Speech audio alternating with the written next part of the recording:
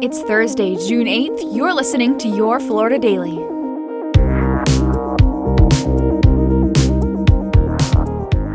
I'm Katrina Scales.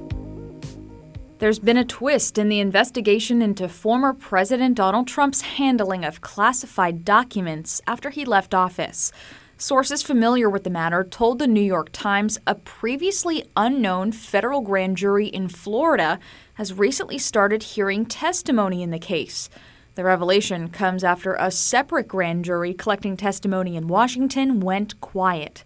The case likely now focuses on potential violations of the Espionage Act, specifically whether former President Trump showed off national security documents to people at his Mar-a-Lago resort. Legal experts say there could be a number of reasons why a new grand jury was launched in Miami, including accessibility to witnesses and targets.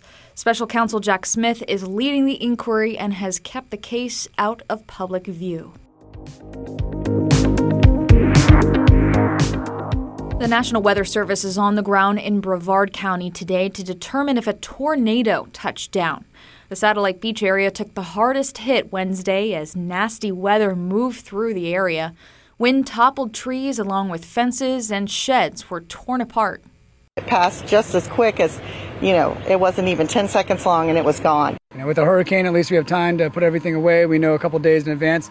This hit in a matter of seconds. Not sure what we're going to do next, but we're safe, and thank the Lord for that. Fortunately, despite all the damage, there are no reports of injuries.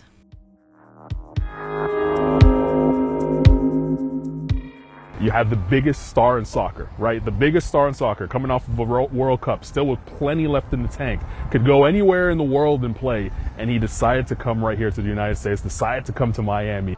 He's considered the best soccer player in the world, and now Lionel Messi is taking his talents to South Florida. The 35-year-old icon plans to join Major League Soccer's Inter Miami club. He reportedly chose MLS over offers to return to FC Barcelona or play a club in Saudi Arabia, which would have paid up to $1 billion over 2 years. Messi says he's coming to the U.S. to enjoy day-to-day family life more. Find these top stories along with breaking news, weather, and traffic all day on clickorlando.com. And now, a completely random Florida fact.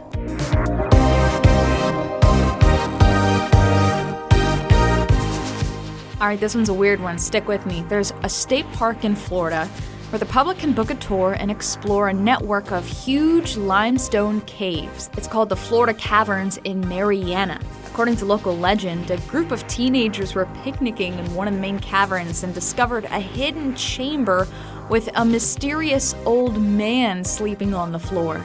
The man spoke with a strange accent and told the bewildered picnickers he'd been sleeping for 100 years before bolting from the cave, never to be seen again. Yeah. Your Florida Daily is produced by News 6 WKMG in Orlando. I'm Katrina Scales. Subscribe for new episodes wherever you like to listen.